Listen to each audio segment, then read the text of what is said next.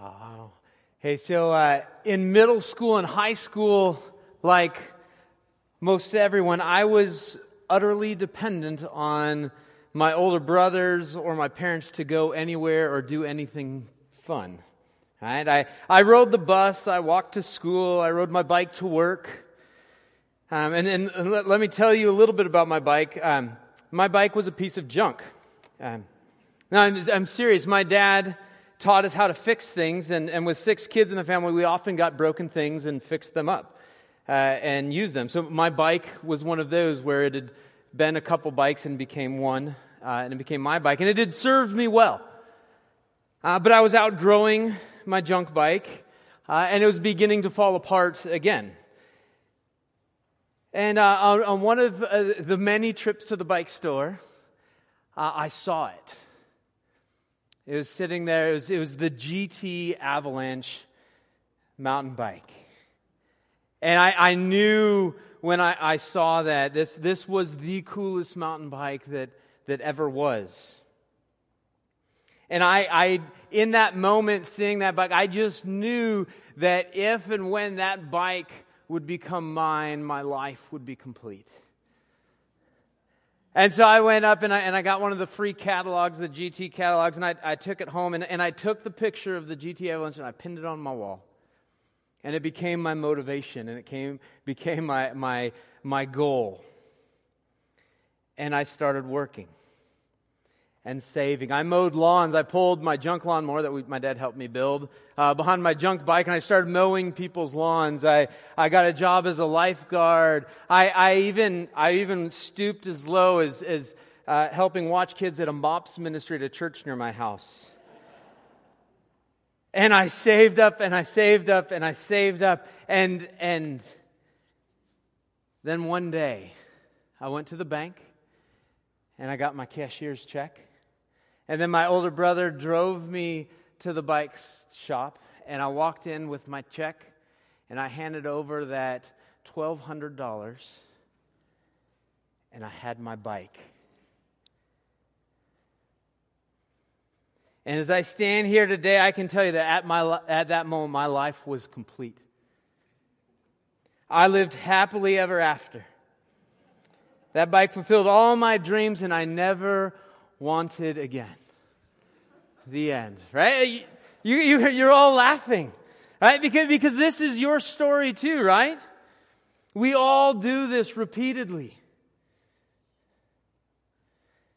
We put our dreams and our hopes in something, in some event, in some person, and we are convinced that this thing is going to make everything better. And they never do. We're going to be talking about this idea this weekend as we continue our series through James, and so as we get ready to dive into God's Word, we're going to do that. We're going to get ready to open up God's Word, and we're going to hear from Him this weekend. But as we do that, as we start, would you just join me and pray and ask God to meet us here, that we would hear from Him as we read His words. Let's pray together. Father God, we thank You for the privilege we have to come and to gather together and to worship You. And God, as we read Your words, we pray that You would speak to us, that You would teach us, that You would soften our hearts to hear what You have for us.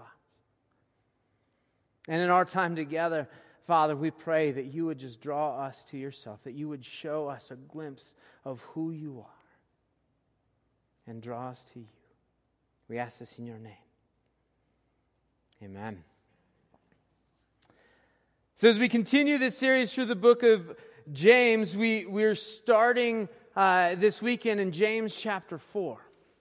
And at the beginning of this chapter, we see a familiar pattern emerge that we've seen repeatedly in the beginning chapters of James.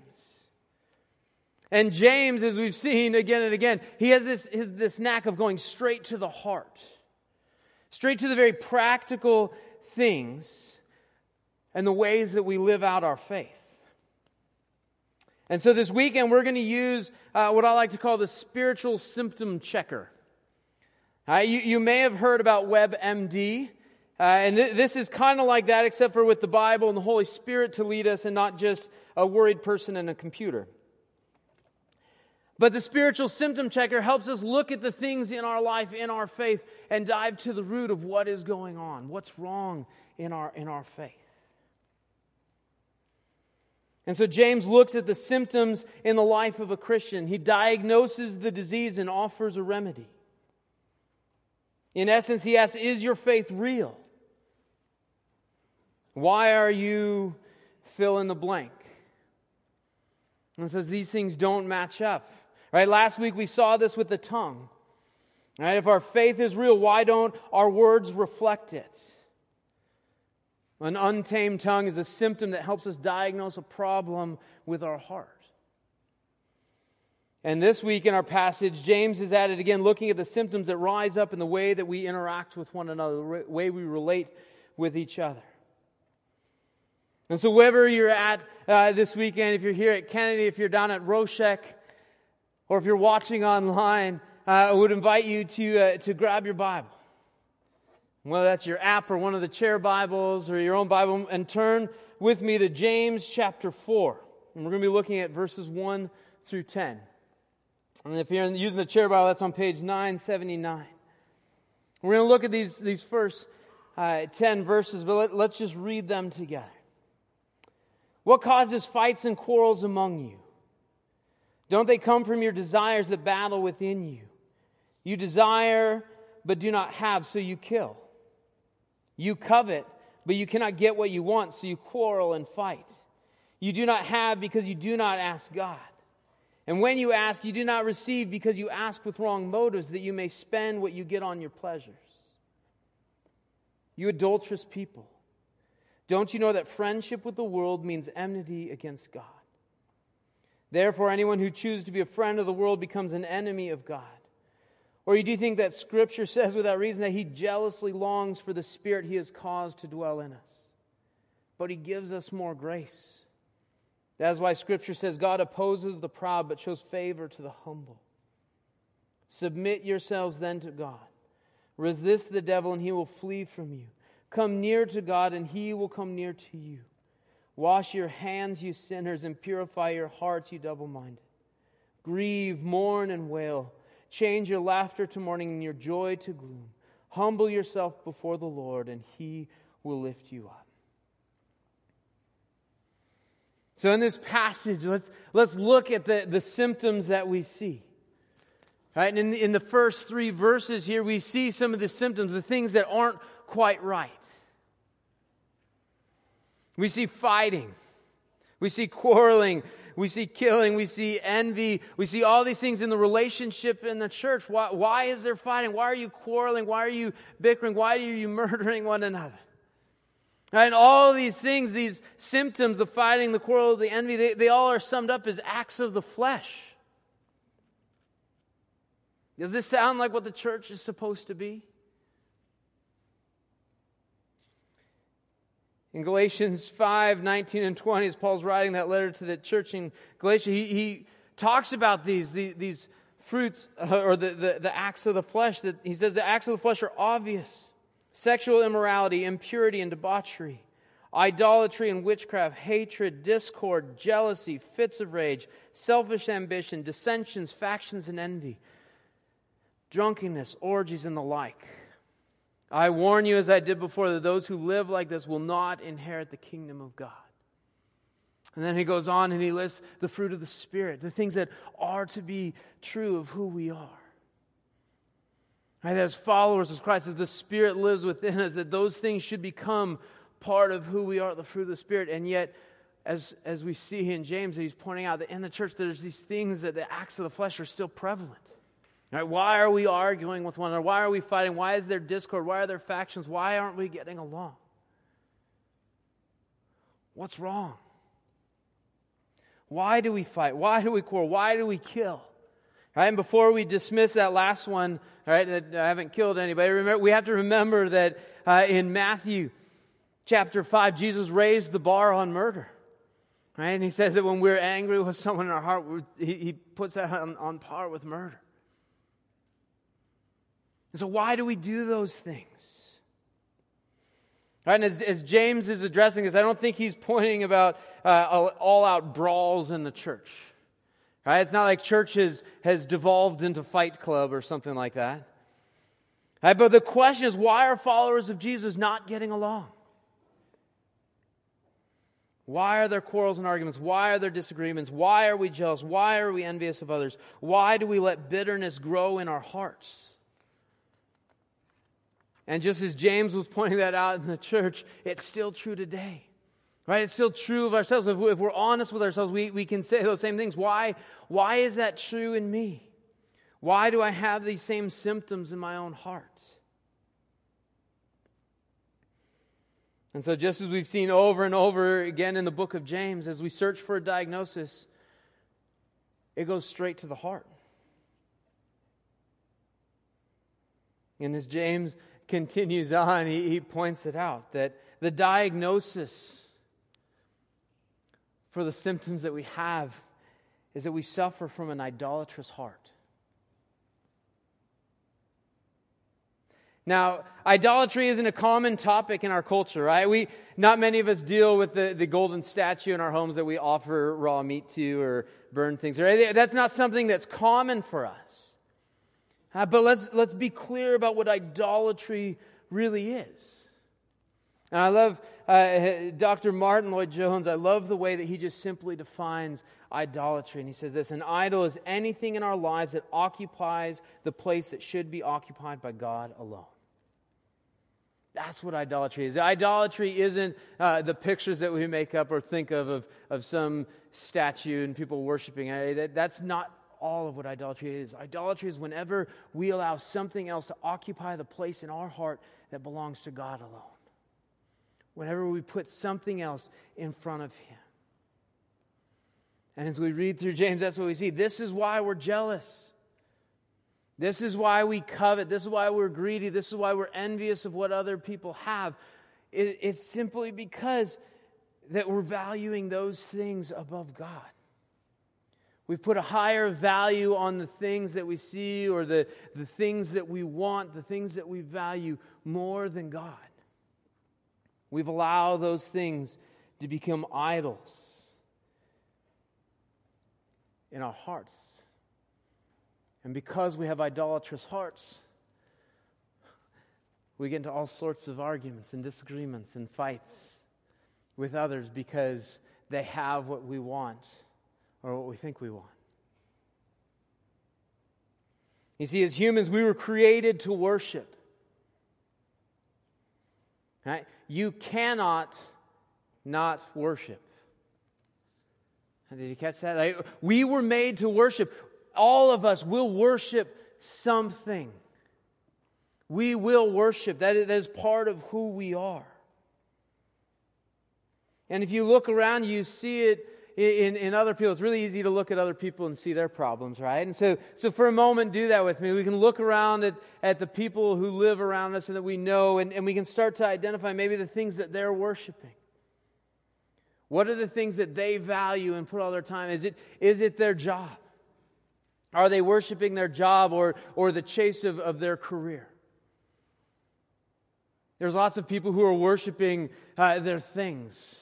Their accumulation of all the new toys and the new gadgets and all the things that they have. There are people who worship their family and constantly chasing after this perfect, idolized family of everything is perfect.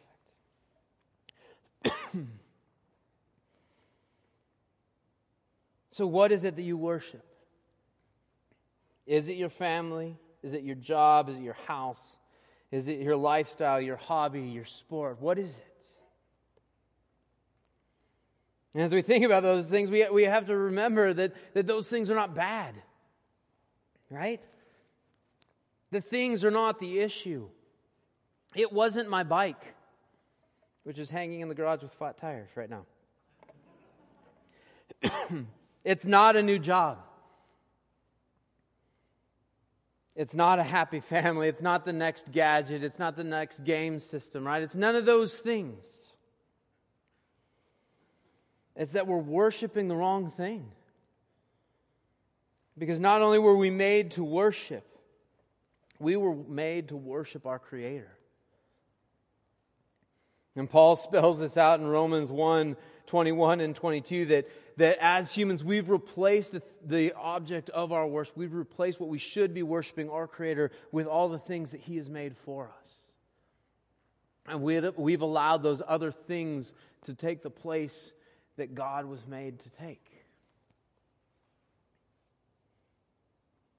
We're looking to be fulfilled and satisfied by something that can never fulfill and satisfy us. As we talk about idols, I would encourage you in the sermon guide, there's a whole section in the sermon guide where you can look at idols, and there's a whole concept of the deeper idols, the things that drive idolatry in our hearts, and would encourage you to, whether with your life group or just on your own, to dig through those. There's some great stuff in there, but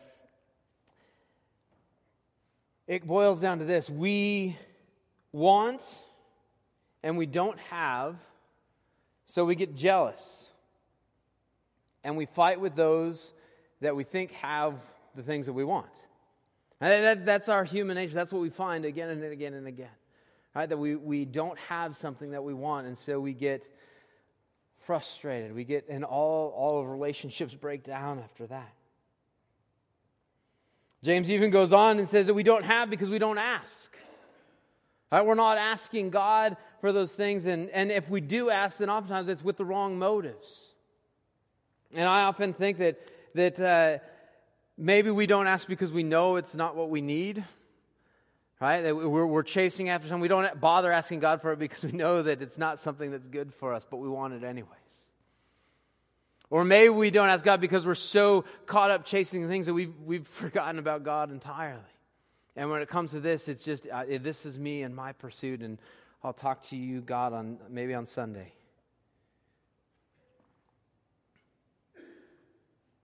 We know it's not what we need, but we want it anyway, and we become consumed by it.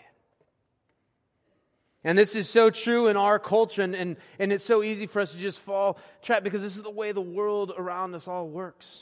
Right? Our culture, even social media, it just fuels this idolatry in our hearts.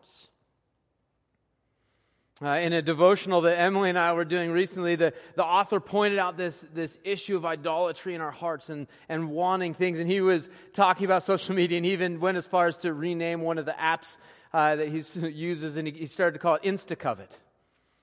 Right? That we, with social media, with the culture that we're living, where everything's constantly around us, pointing out new and shiny things that promise us happiness. And new and perfect lives, and everything around us is constantly advertising us, right? Trying to lure us in with this new, perfectly photoshopped image of what life could be like. Right? The perfect story of the perfect family, leaving out all the gory details, right? All the truth, all the imperfections, no faults. And even though we know that, we take the bait. And we easily fall into the trap of worshiping those things, or worshiping that career, or that path, or that object, or that idea.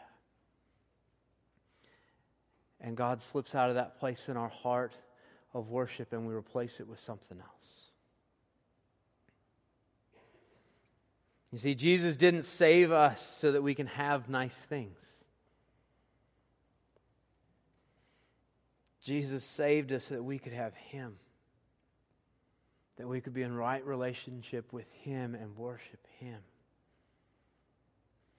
And so that is why we are guilty as charged. In verse 4, James calls it out. He says, "You adulterous people."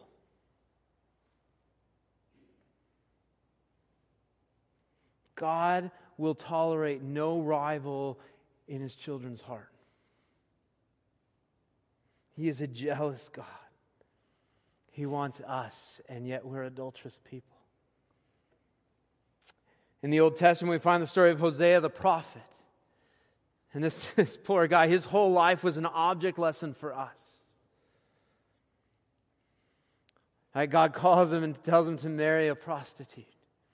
And the whole story of Hosea is of him loving this woman and chasing after her and redeeming her and buying her back and rescuing her and loving her even though she was constantly unfaithful to Him, and He chased after her. And it's a picture of us, that He redeemed her, He loved her, and He brought her back. And yet in that story, we have to remember that we are the unfaithful wife. We are the one who has been rescued and redeemed. And yet once we are loved and cared for, we go chasing off after the next shiny new thing. And we allow our hearts to be tugged at and pulled at and fall in love with something else. And yet God chases after us. I think part of the problem is this, is that idolatry doesn't seem that bad. All right, when we talk about idolatry, and as you look at the sermon guide and start to maybe do some of those exercises and kind of examine your own lives and start to point out idolatry, it's really easy for us to recognize the idols in our life. Right? Here are the things that I can focus on or pour my heart into or chase after. Right? Here's the things that maybe I put ahead of God, and we can recognize those things, we can point them out, and we can even commit to fixing them. But we brush them off as just not being a big deal. But hear me, it is a big deal. It is such a big deal. I love this quote from John Piper, and I've got it here for you, because I think it helps us grasp the reality of this sin. Because we do so easily just brush it off. And Piper says this: God is infinitely worthy and honorable, but sin says the opposite. Sin says that other things are more desirable and more worthy than God. Right? There's idolatry. That sin tells us that other things are more important, more valuable than God. And so he asks the question, how serious is this? The seriousness of a crime is determined in part by the dignity of the person and the office being dishonored. If the person is infinitely worthy, infinitely honorable, infinitely desirable, and holds an office of infinite dignity and authority as God does, then rebuffing him is an infinitely outrageous crime that deserves an infinite punishment. Do you catch that? The reality of sin, the reality of an idolatrous heart. We have offended and continue to offend an infinitely holy God. And as such, we deserve a matching punishment. That's the reality of this idolatrous heart. This thing that we just often want to just kind of push off as not being a big deal, and we'll fix it and we'll work on it. The reality of our sin is that we have offended a perfect, holy God, and we're deserving of an infinite punishment. Sin is a big deal. Idolatry is a big deal. And so as we look at the symptoms in our lives and we realize the problem is this idolatrous heart that we have, what's the remedy? How do we fix it? How do we fix ourselves? The reality is we can't. But what's the remedy? James, in the way that James does, he lays out in a very simple fashion. The remedy is total submission of our heart.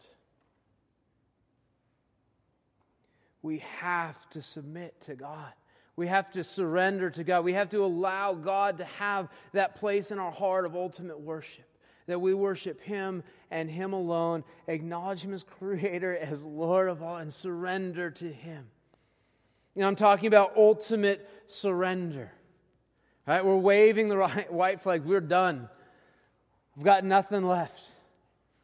I'm done fighting. I'm done trying. I'm quitting. Right? I'm not going to do this life on my own anymore. I know that I can't. I keep trying. I keep failing. I cannot do this on my own. God, I need You. I surrender to You. I am not king. You are. We have to surrender. And when we talk about a total surrender of our heart, this is the good news of the gospel. This is why we gather as a church. Right? Because of this, it's not because we've got things figured out on our own, not because we can do it and we're all perfect and we come here happy, living perfect lives and look how great we are and we're all smiling, shiny people, right? No, we come here because we're broken people who have surrendered to the gospel. We have surrendered, we acknowledge that God is king and we are broken screw-ups who need Him. It's not up to us. We can never do it on our own. We have wholly offended a perfect God and are deserving of an infinite punishment. But God. Jesus came and took the punishment that we deserved. That's the gospel. That's the good news that we cling to, that God has rescued us and He's waiting for us to surrender.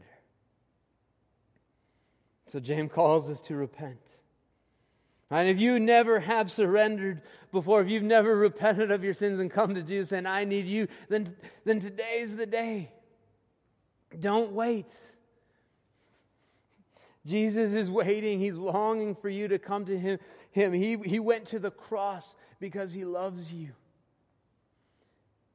He took the punishment, the infinite, holy punishment that you deserved, and He took it on Himself because He loves you. And His invitation is to come, surrender to me.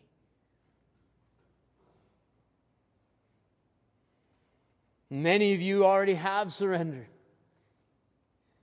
But you find yourself in this point where you once again have picked up the responsibility and the task of trying to do everything on your own. And you've allowed something else to take over that part in your heart that Jesus belongs. Surrender again. Confess, repent, run to Jesus.